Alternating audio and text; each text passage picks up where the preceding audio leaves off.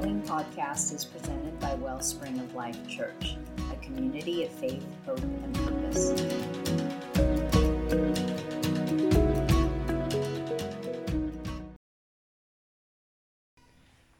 Want to remind you about something that was said in our first Corinthians study a couple weeks ago.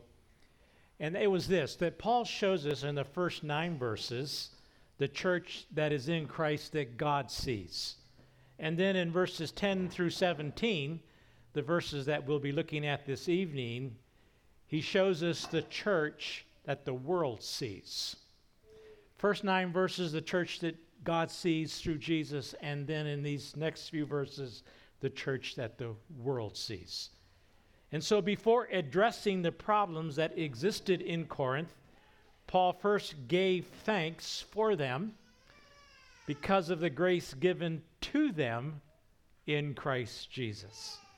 Because they were a chosen people, an enriched people, he said, and an established people, for the word of God had been confirmed within their hearts. They were saints, called out and set apart for the glory of God. However, they weren't living out that kind of fellowship that Jesus intends for his church. As we're going to see, they weren't behaving very good. They were behaving badly.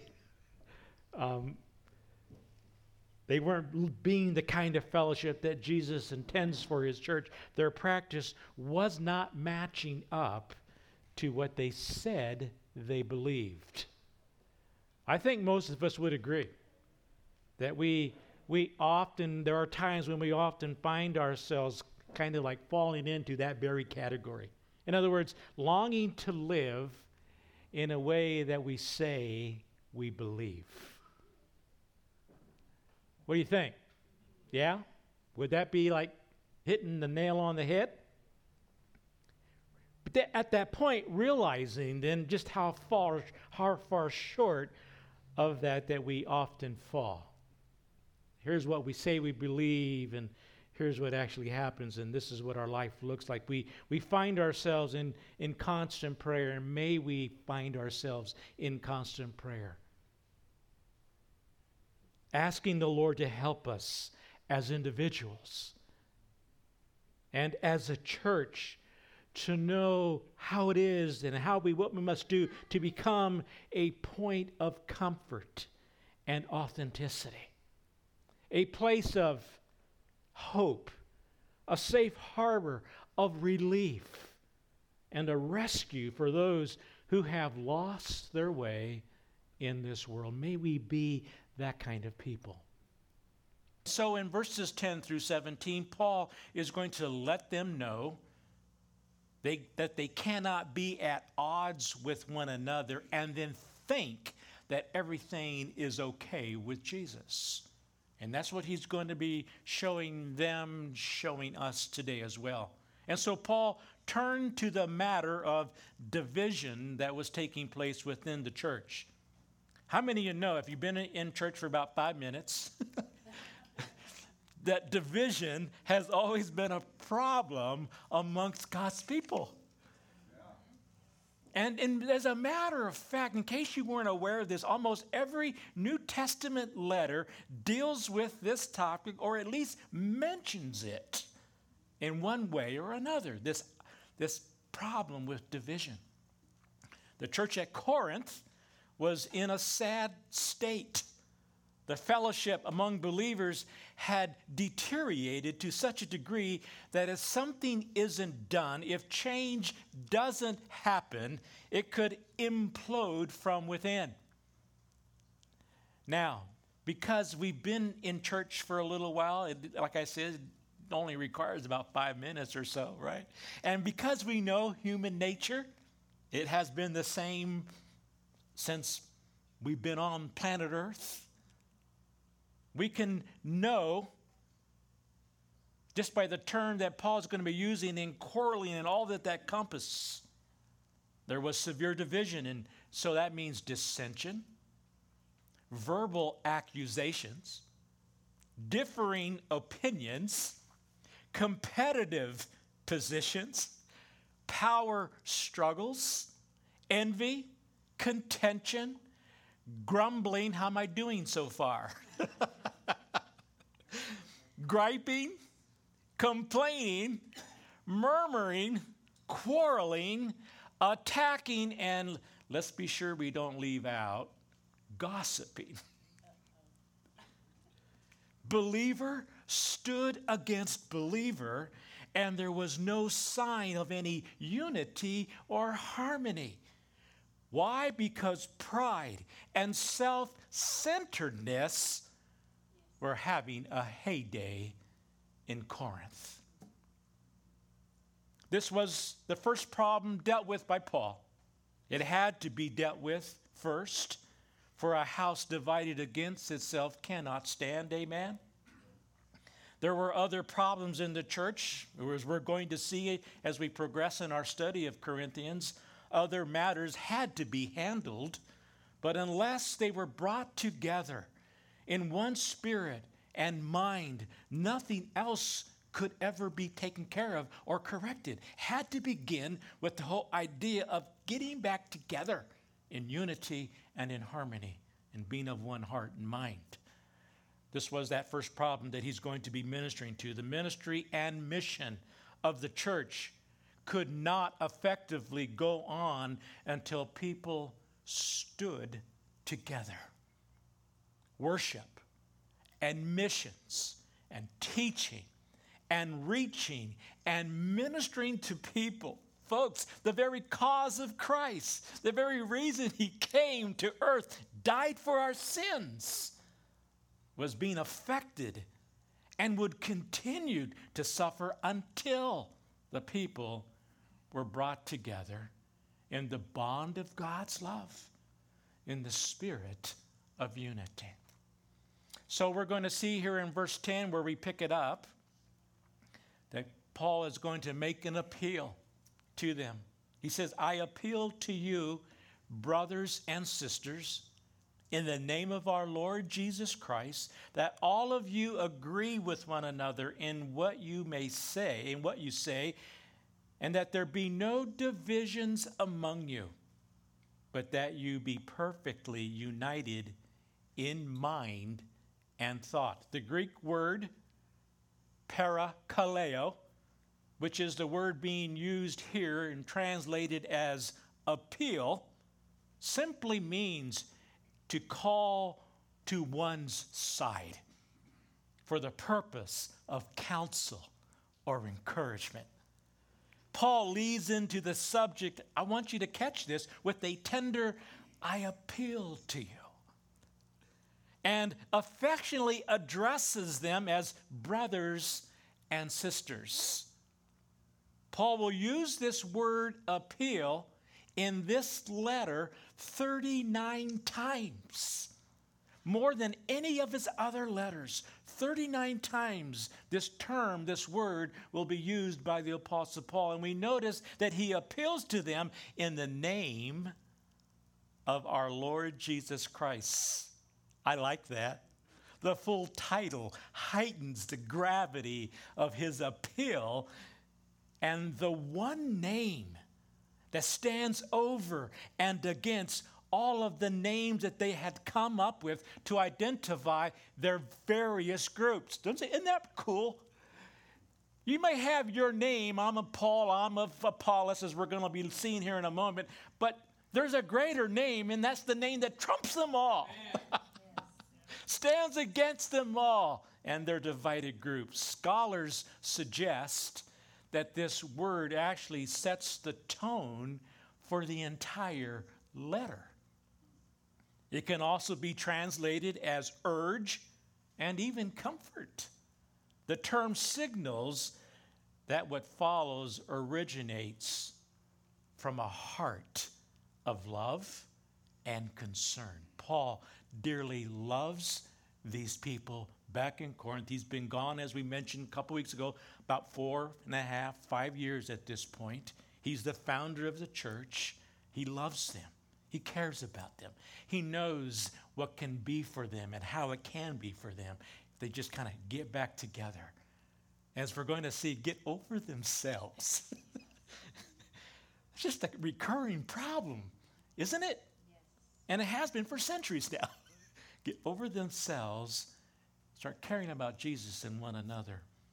And so, in other words, rather than approach the struggling Corinthian believers, he appeals to them in a tender way, unlike and rather than with the attitude of a father who's about to take his kid out behind the woodshed.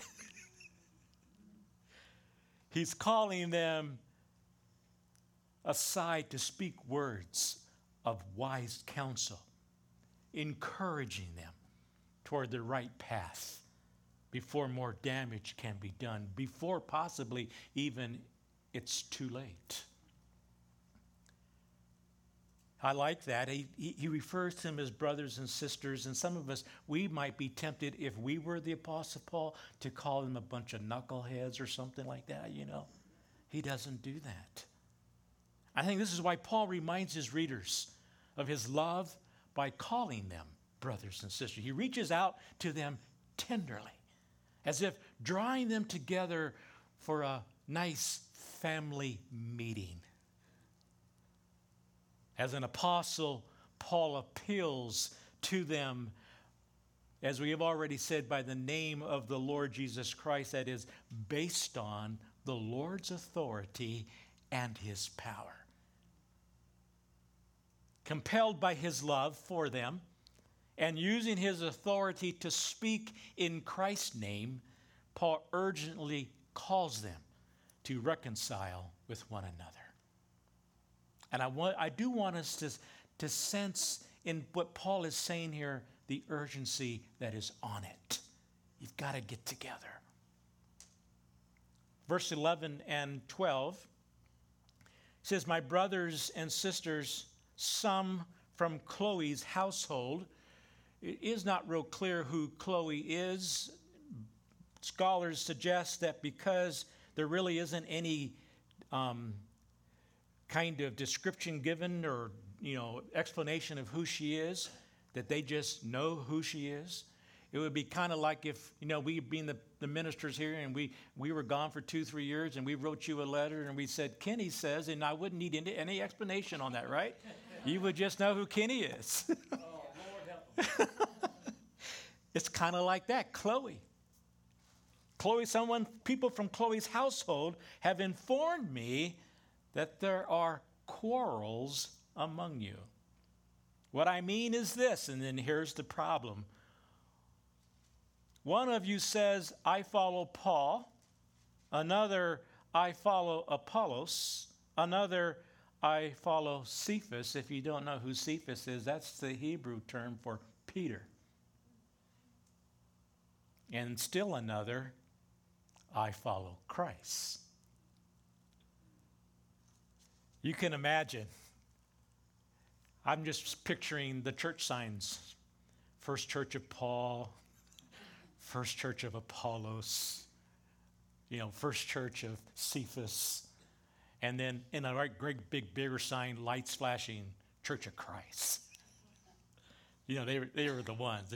We really are given no definition, no explanation as to why these particular divisions and what the particular ones represented. We're not given that, just that they existed.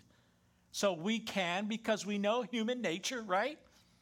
We can kind of think of what it might have similarly sounded like. Maybe something like this. Some said, we follow Paul simply because he's the founder of our church.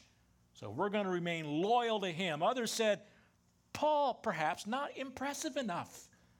We don't like his style. So we follow Apollos. He's an eloquent speaker, powerful personality, a true intellectual. Remember now, Corinth, like Athens, was a philosophical center, so that may have been it. A third group said, Apollos might be a skilled speaker, but we have no idea what he's talking about. So we follow Cephas. We follow Peter, the rugged fisherman. He's a man's man. He speaks practically and simply. Again, scholars even suggest That part of the problem might have been Apostle Paul being the apostle called to the Gentiles would have had influence and attracted Gentiles. Peter was more of an apostle to the Jewish people, and he may have attracted the Jewish population of Corinth, creating some division in that way. A fourth group said, we don't follow any man.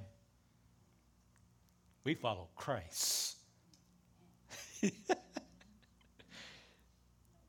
Do you sense perhaps some pride and arrogance in that? These same four groups can still be seen today. And it could possibly be that this last group, possibly, just saying, might have been the most proud. Something along the lines of, we're not into following man. We're freelancers. We can come and go as we please. Not into the structure of command. It's too restrictive, cramps my style. Not responsible, not accountable, linked to any elder, pastor, or group or believers. I answer only to Jesus. And although Jesus is indeed our commander-in-chief, amen? And we do indeed answer to him, he has chosen to work through the structure of the body of Christ. Paul elaborates on this in Ephesians chapter 4, verse 11 and 12. It was he, referring to the Lord, who gave some to be apostles, some to be prophets, some to be evangelists, some to be pastors and teachers. And here's the reason. He says, to prepare God's people for works of service so that the body of Christ may be built up. Paul's passionate appeal has two sides to it.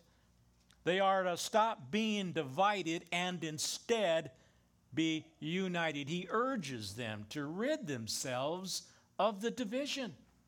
This word division is an interesting word, as a matter of fact. It's the Greek word schisma, for which we get English words like schisms and even scissors come from that Greek word. It refers to a tear or a split. The Corinthian church was torn apart, broken and splitting at its seams. So Paul says, stop quarreling. Enough with the cliques. Put away your pride and conceit. Get back together. And interestingly, we notice here that Paul doesn't attack the teaching of any of the cliques, just the fact that cliques existed. And the whole thing was wrong. And Paul's letting them know that not only him, but God will have none of it. So Paul addresses the problem of the divisive cliques with two positive exhortations that we saw in verse 10. That all of you agree and be perfectly united in mind and thought. I know, because it would be true for me. We hear that, and we think to ourselves, that is basically pretty much impossible. The people I know, the folks I do church with, that ain't happening. But he says it.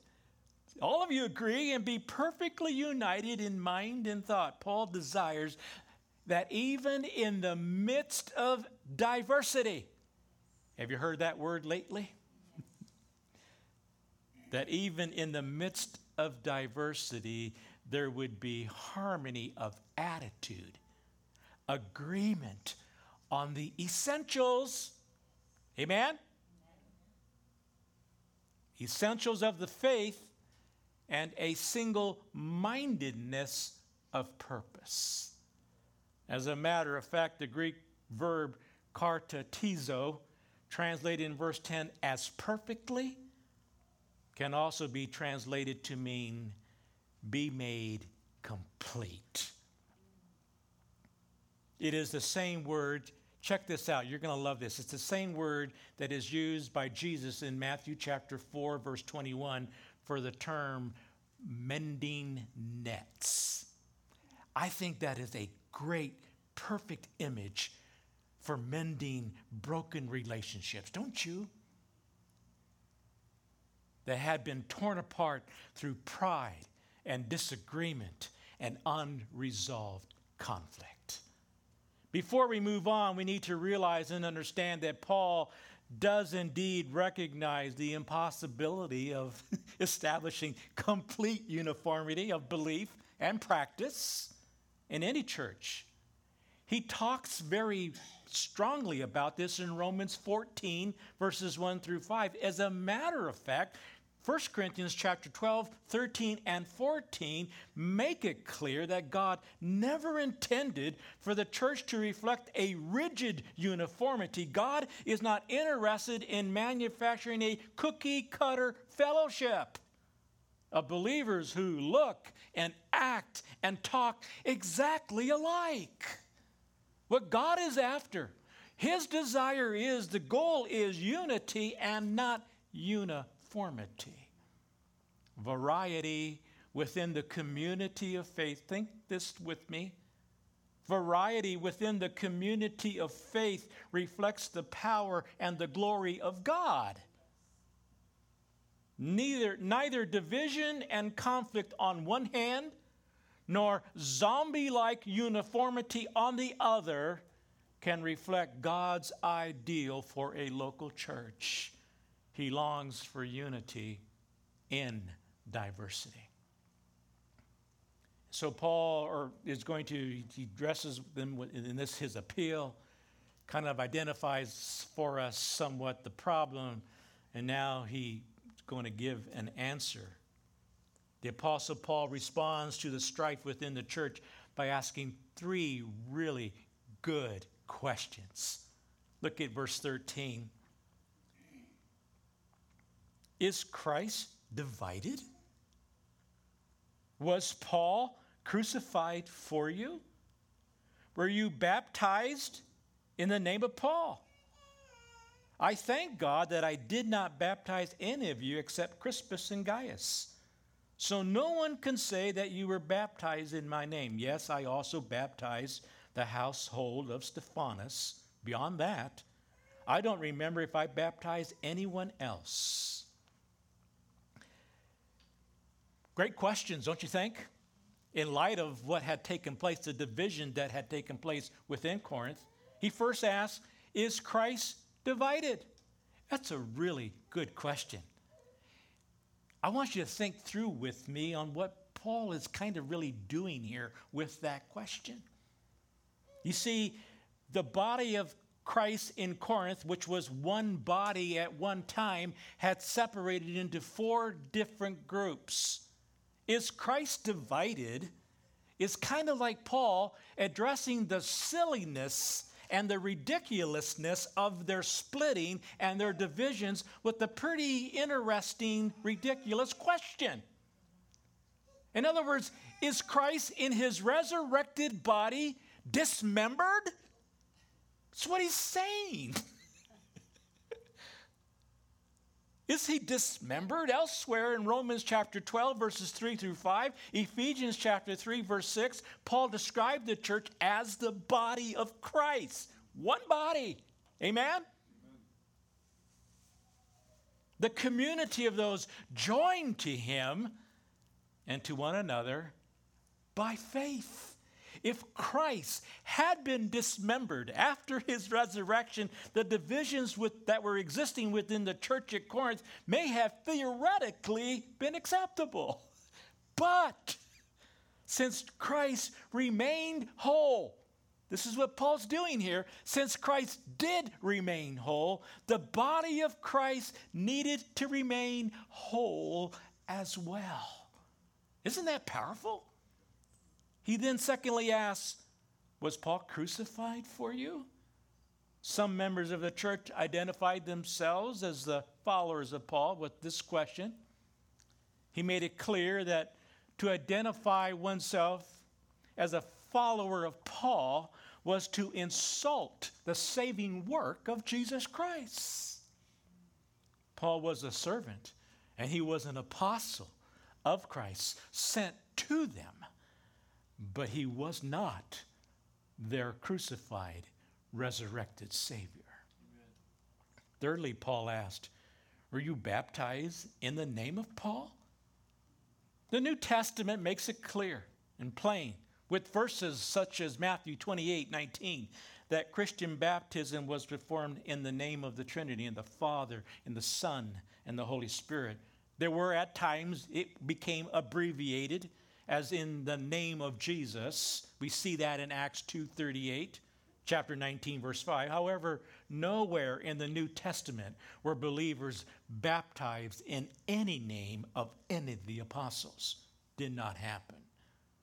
The loyalties of believers in all ages must be directed toward Christ and Him alone. Yes. Their pride and conceit are showing up by boasting about who had baptized them. Can you imagine how silly that would have sounded? Well, my baptism is better than your baptism because Paul baptized me. It's showing up, and apparently they had come to believe that the authenticity of their faith rested not only on baptism, but also on who their baptizer was. Amazingly, think about this, church. Amazingly, in the midst of conflict, this ordinance of Christ that should have marked the believers' unity in one body had so deteriorated into a basis for arrogant, divisive boasting. And Paul says this cannot be. Clearly, would you agree with me that they had lost focus? They allowed the act of baptism as their visible response to the gospel message to overshadow the very message of the gospel of Jesus Christ. When conceited, quarreling cliques erupt into controversy in a local church, pride stops at nothing. Amen? The story is told of two congregations belonging to two different denominations located only a few blocks from each other in a certain community. They thought it might be better if they would merge and become one united body, one united church, larger, perhaps more effective, rather than two struggling small churches. Sounded good on both ends, and it was a great idea, they thought. Both churches, however, proved to be too petty to pull it off. They ran into one great big problem. You know what the problem was? They couldn't agree on how they would recite the Lord's Prayer. That was the problem.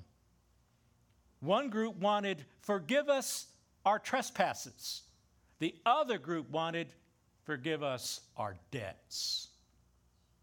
So the local newspaper reported that one church went back to its trespasses and the other went back to its debts. The world is always watching, church. When the body of Christ is divided, here's my question to us all. Who bleeds? Is it not Christ our Lord? Verse 17, for Christ did not send me to baptize, but to preach the gospel, not with wisdom and eloquence, lest the cross of Christ be emptied of its power. Paul redirects their attention to the most central thing, the thing that should hold them together in one mind, and that's the gospel. Paul reminds them that he didn't go to Corinth to put on a show. He didn't parade his abilities, and he could have. He didn't turn the spotlight on himself. In fact, it would appear here that he evidently delegated the work of baptism to others in order to free himself up to keep doing what he was called to do, preach the gospel. And Paul also reminds them that he didn't preach that message with wisdom, human wisdom, or eloquence. In other words, with rhetorical skill or cleverness of speech, and he could have.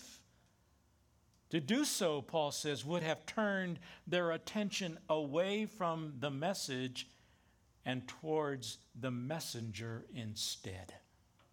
One commentator wisely notes, the gospel of Christ's person and work should stand at the center of everything we think, say, or do. Sadly, far too many have lost sight of this all-important truth. Today, people are mesmerized by rock star preachers who can attract a crowd, rev up the audience, and put on a good show. In our entertainment-driven culture, the Word of God often gets banished to the backstage while flash takes center stage, forcing their way into the limelight. What a tragedy. The Apostle Paul couldn't have been clearer. When you glorify the messenger, you distract people from the message. Paul just kept it simple, and he kept it singular. Never changing, never wavering, preaching nothing but Jesus Christ and Him crucified. However, today you'll find people saying something like, come on, let's be practical. We need more than just hearing about Jesus Christ crucified. We have problems with our marriages, with our addictions, and with our children, with our guilt, and problems with our unbelief and doubt. But it seems to me, and I think you'll find as well throughout this letter, we'll see that the solution and the answer to every problem that plagues every person is the same, and it's Jesus Christ and Him crucified. Which means here we are again, getting over ourselves,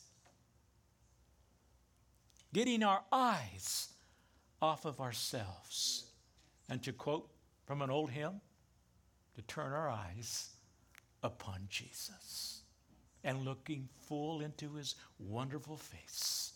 And then the things of earth will grow strangely dim in the light of His glory and grace. Father, we come before You this morning, and we are thankful for Your grace and mercy. And we are thankful, God, that You have, even this morning, through Your word, made an appeal to us.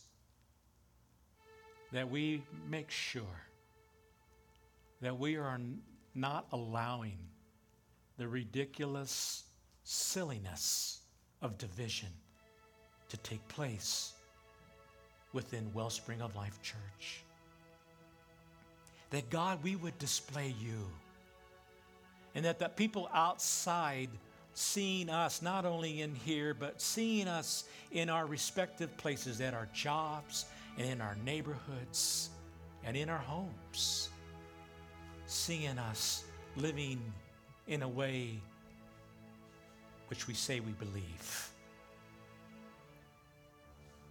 United in spirit and in the bond of Your love, living graciously and lovingly, and treating each other in that way,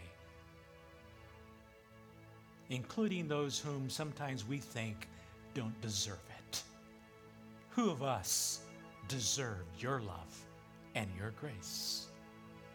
But God, may we rise to the occasion, and may we be a part of Your body that is united and in harmony in the midst of all the diversity that exists in our world. Lead us, guide us, Lord. to be your people, leading others into your light and into your truth. And may our lives be representative of Christ and Him crucified. With our eyes off of ourselves and our eyes on you, Lord. We pray this in Christ's name. Amen.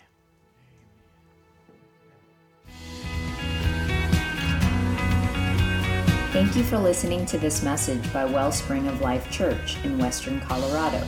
If you'd like to learn more about our community, please visit wellspringoflifechurch.com. So I will lift up